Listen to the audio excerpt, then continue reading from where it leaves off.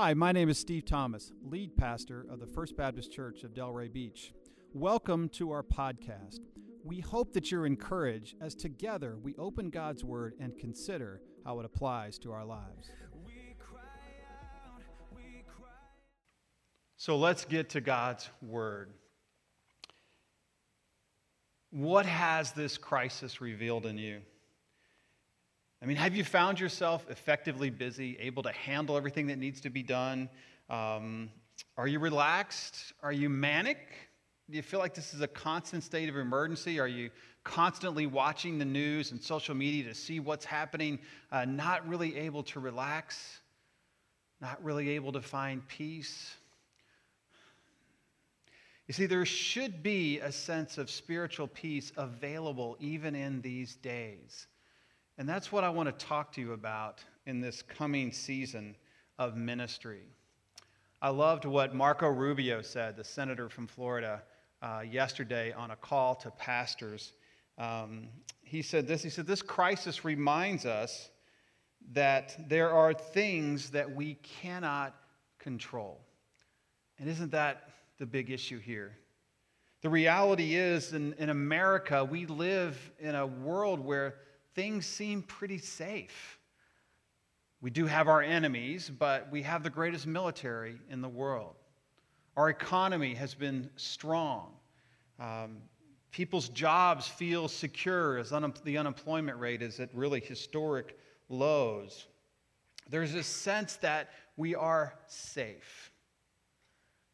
But when we think about the coronavirus, we realize that there are a lot of things that are out of our control. And it's very unsettling to feel like we don't have control over what's coming next and what the news is going to be tomorrow. How long will this last? But I want to encourage you today with this. My dad used to say, he said, there's always opportunity in crisis. And you may think, well, Steve, that sounds kind of uncaring and cavalier. No.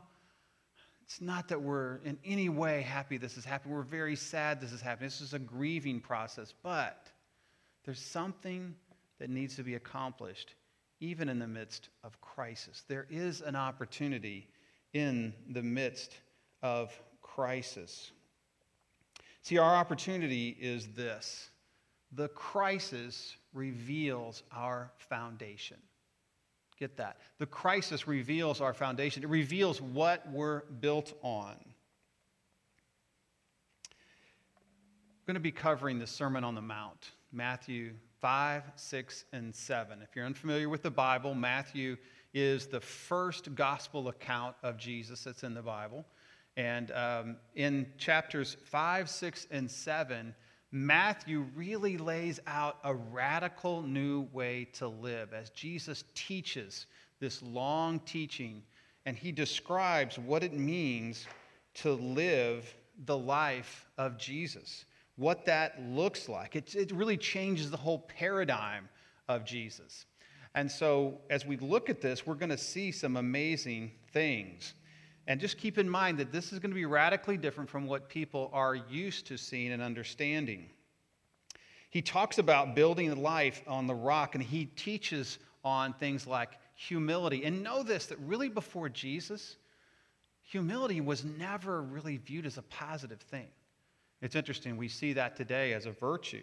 He's going to talk about humility, being a blessing to the world, obedience, anger, lust, marriage, oaths, retaliation, loving our enemies, giving to the needy, prayer, fasting, building treasure in heaven, anxiety, judging others. And he also gives 3 warnings of what happens when we refuse to embrace his teaching. And that's something it's so important for us to understand. There are things that happen as a result of us not doing what Jesus says that we need to stand up and take notice of. You see, when we reject the teachings of Jesus, we reject Jesus. You can't cut them apart and pick and choose. When we reject the teaching of Jesus, we reject Jesus. And as we're going to see in this passage today, we choose to build our lives on the sand rather than on the rock. During the coming days, over the next several weeks, I would encourage you to read these chapters, Matthew 5, 6, and 7, if not daily, at least a couple of times a week, and see how your life lines up with Jesus' key teachings in these chapters. It's amazing what God may reveal as you do that.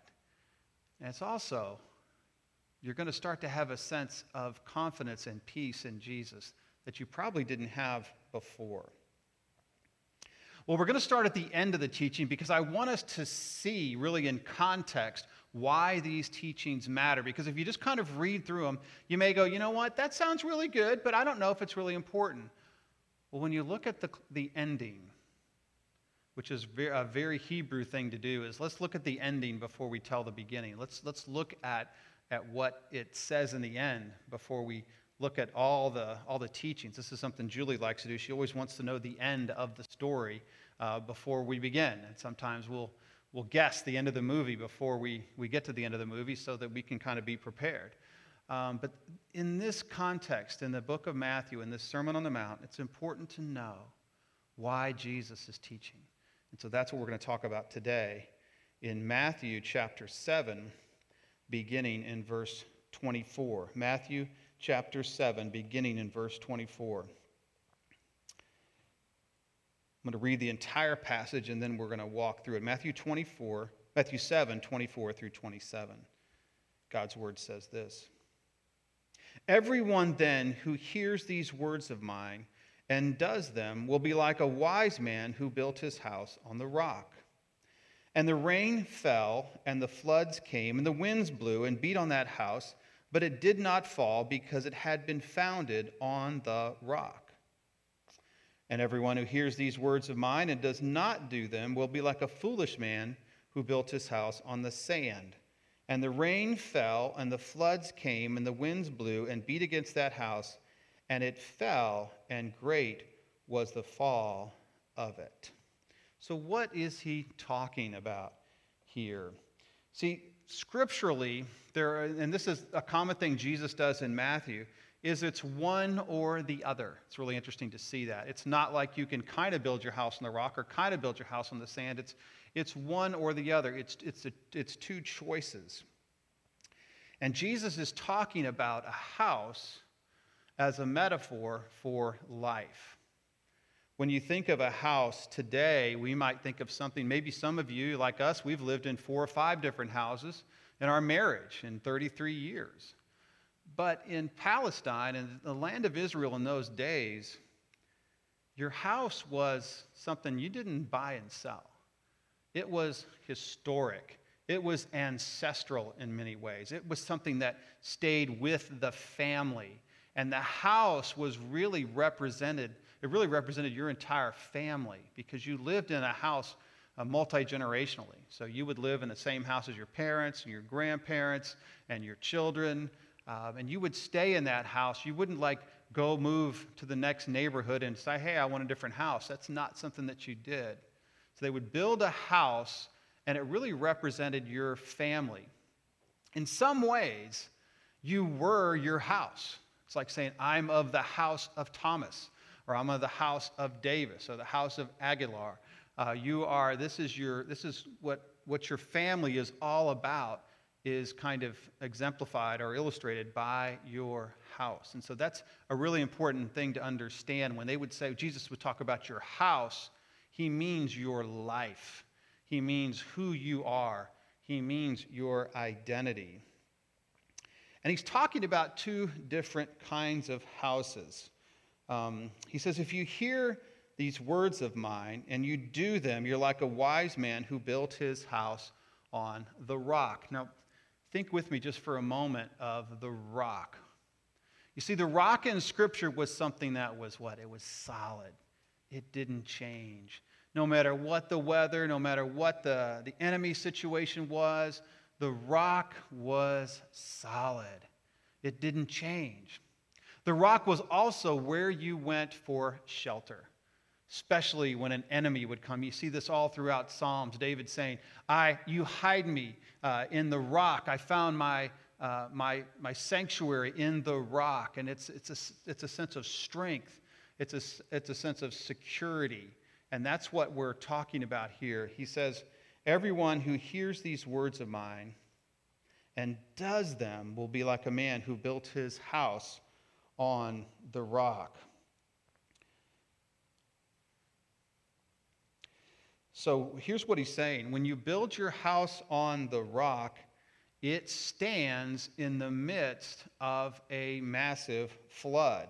And that's something we have to get our hands on, because in those days, this is a semi-arid climate, and so it didn't rain a lot, but there were times when it would rain so much that the ground would not be able to absorb it, and the villages would flood, and the water would come rushing through, and it would wipe out anything in its way that really wasn't well built. So that's what Jesus is saying. He says, when you hear my teachings and you do them, you are building your life on the rock. You're building it on something extremely solid and reliable. Because there is going to be a flood. There is going to be a crisis. It's going to happen. Now, here in our region, with all the hurricanes that we've had, people build their houses, and there's codes that you have to build your house in preparation for a major hurricane.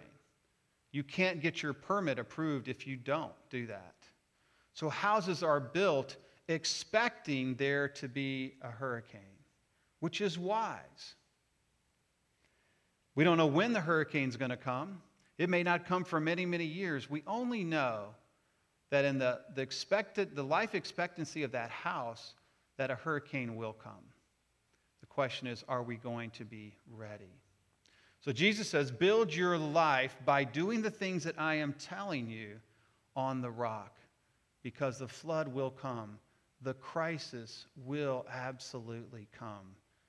And he says the beautiful thing about this is that the house stood in the midst of the crisis. The flood came, tried to wash it away, but the house stood solid.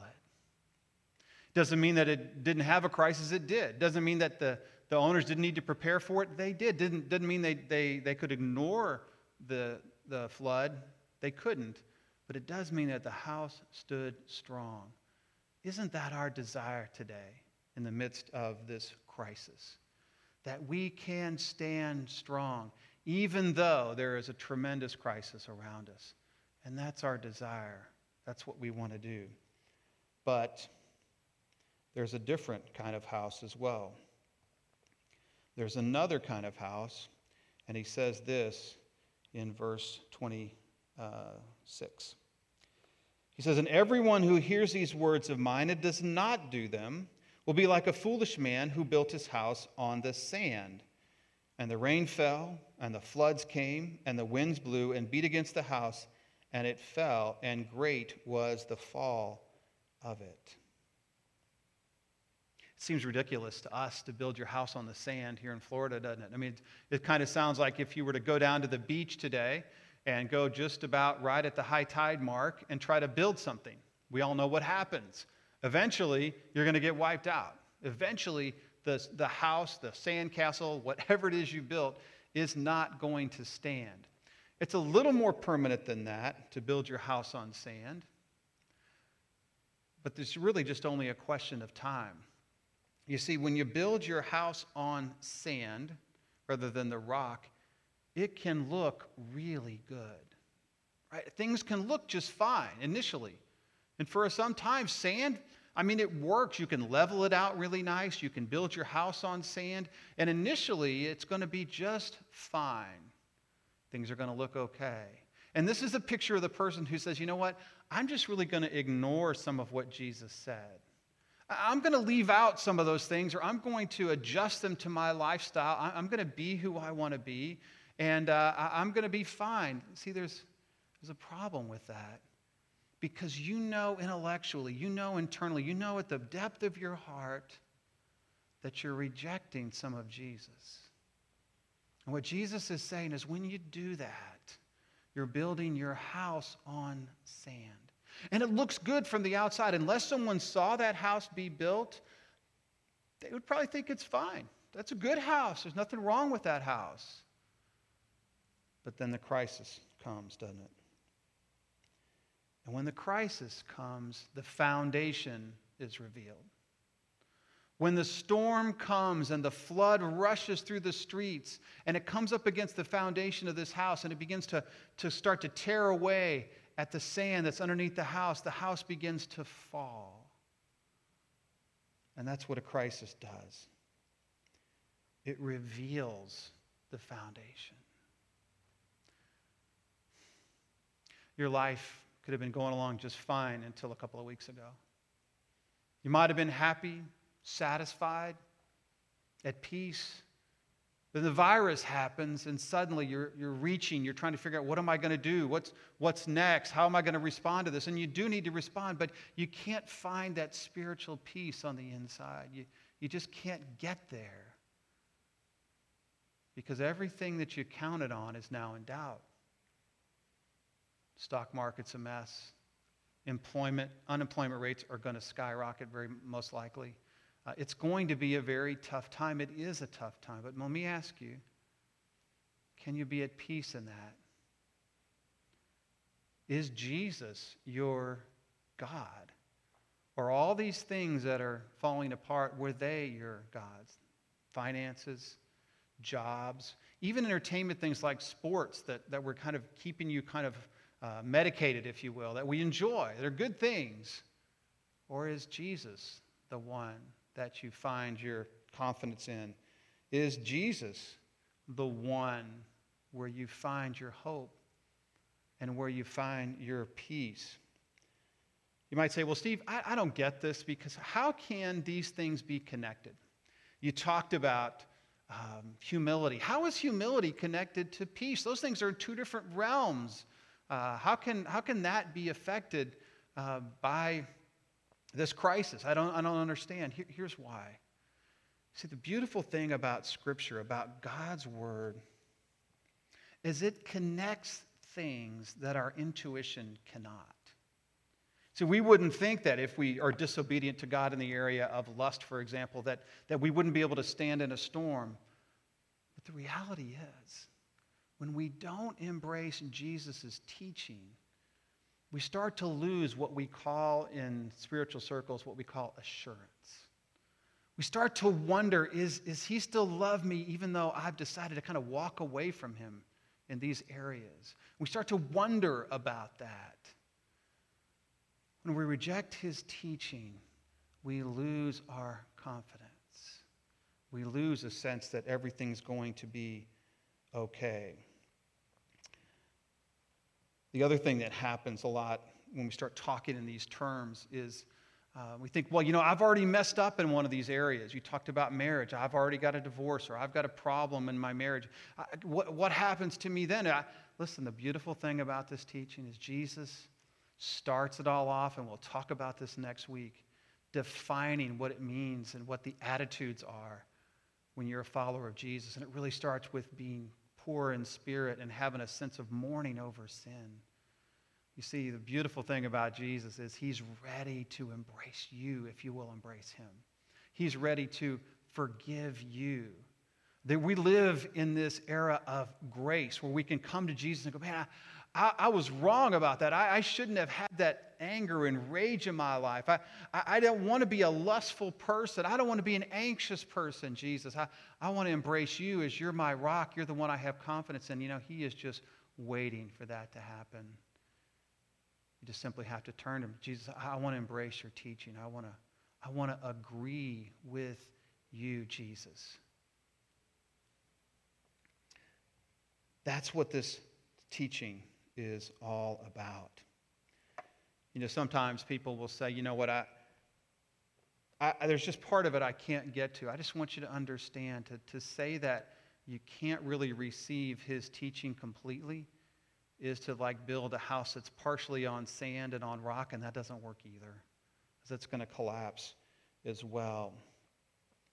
The great news about this is, during these days, we need to embrace all of Jesus. to change our lives to be like his. You go, how do I do that? Well, you start by pouring his word into your life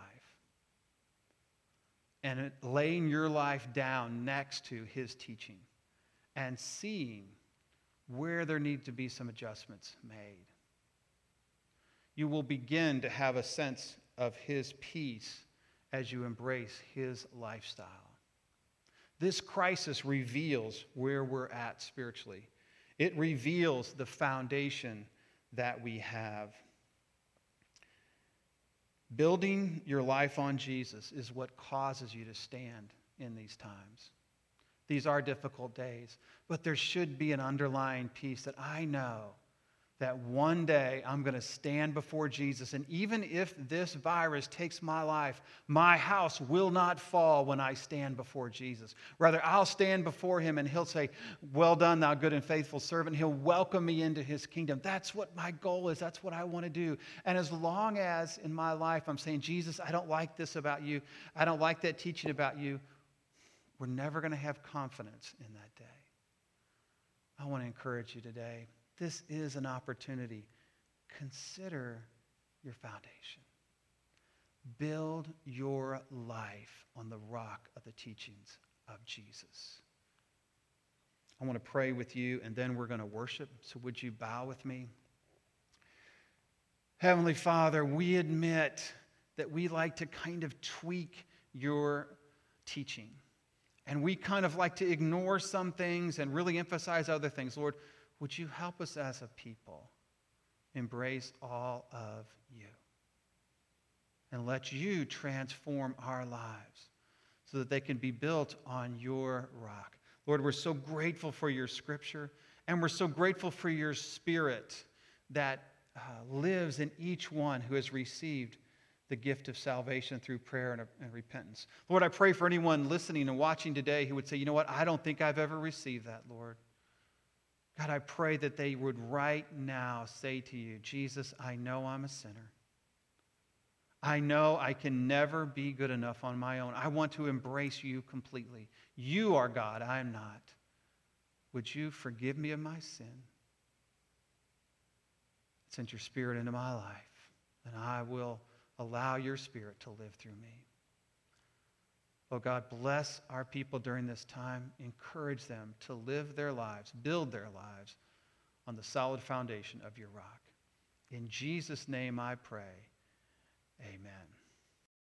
Thanks for joining us today. If this message spoke to you, consider sharing it with a friend or on social media. Just tag us at First Baptist Delray.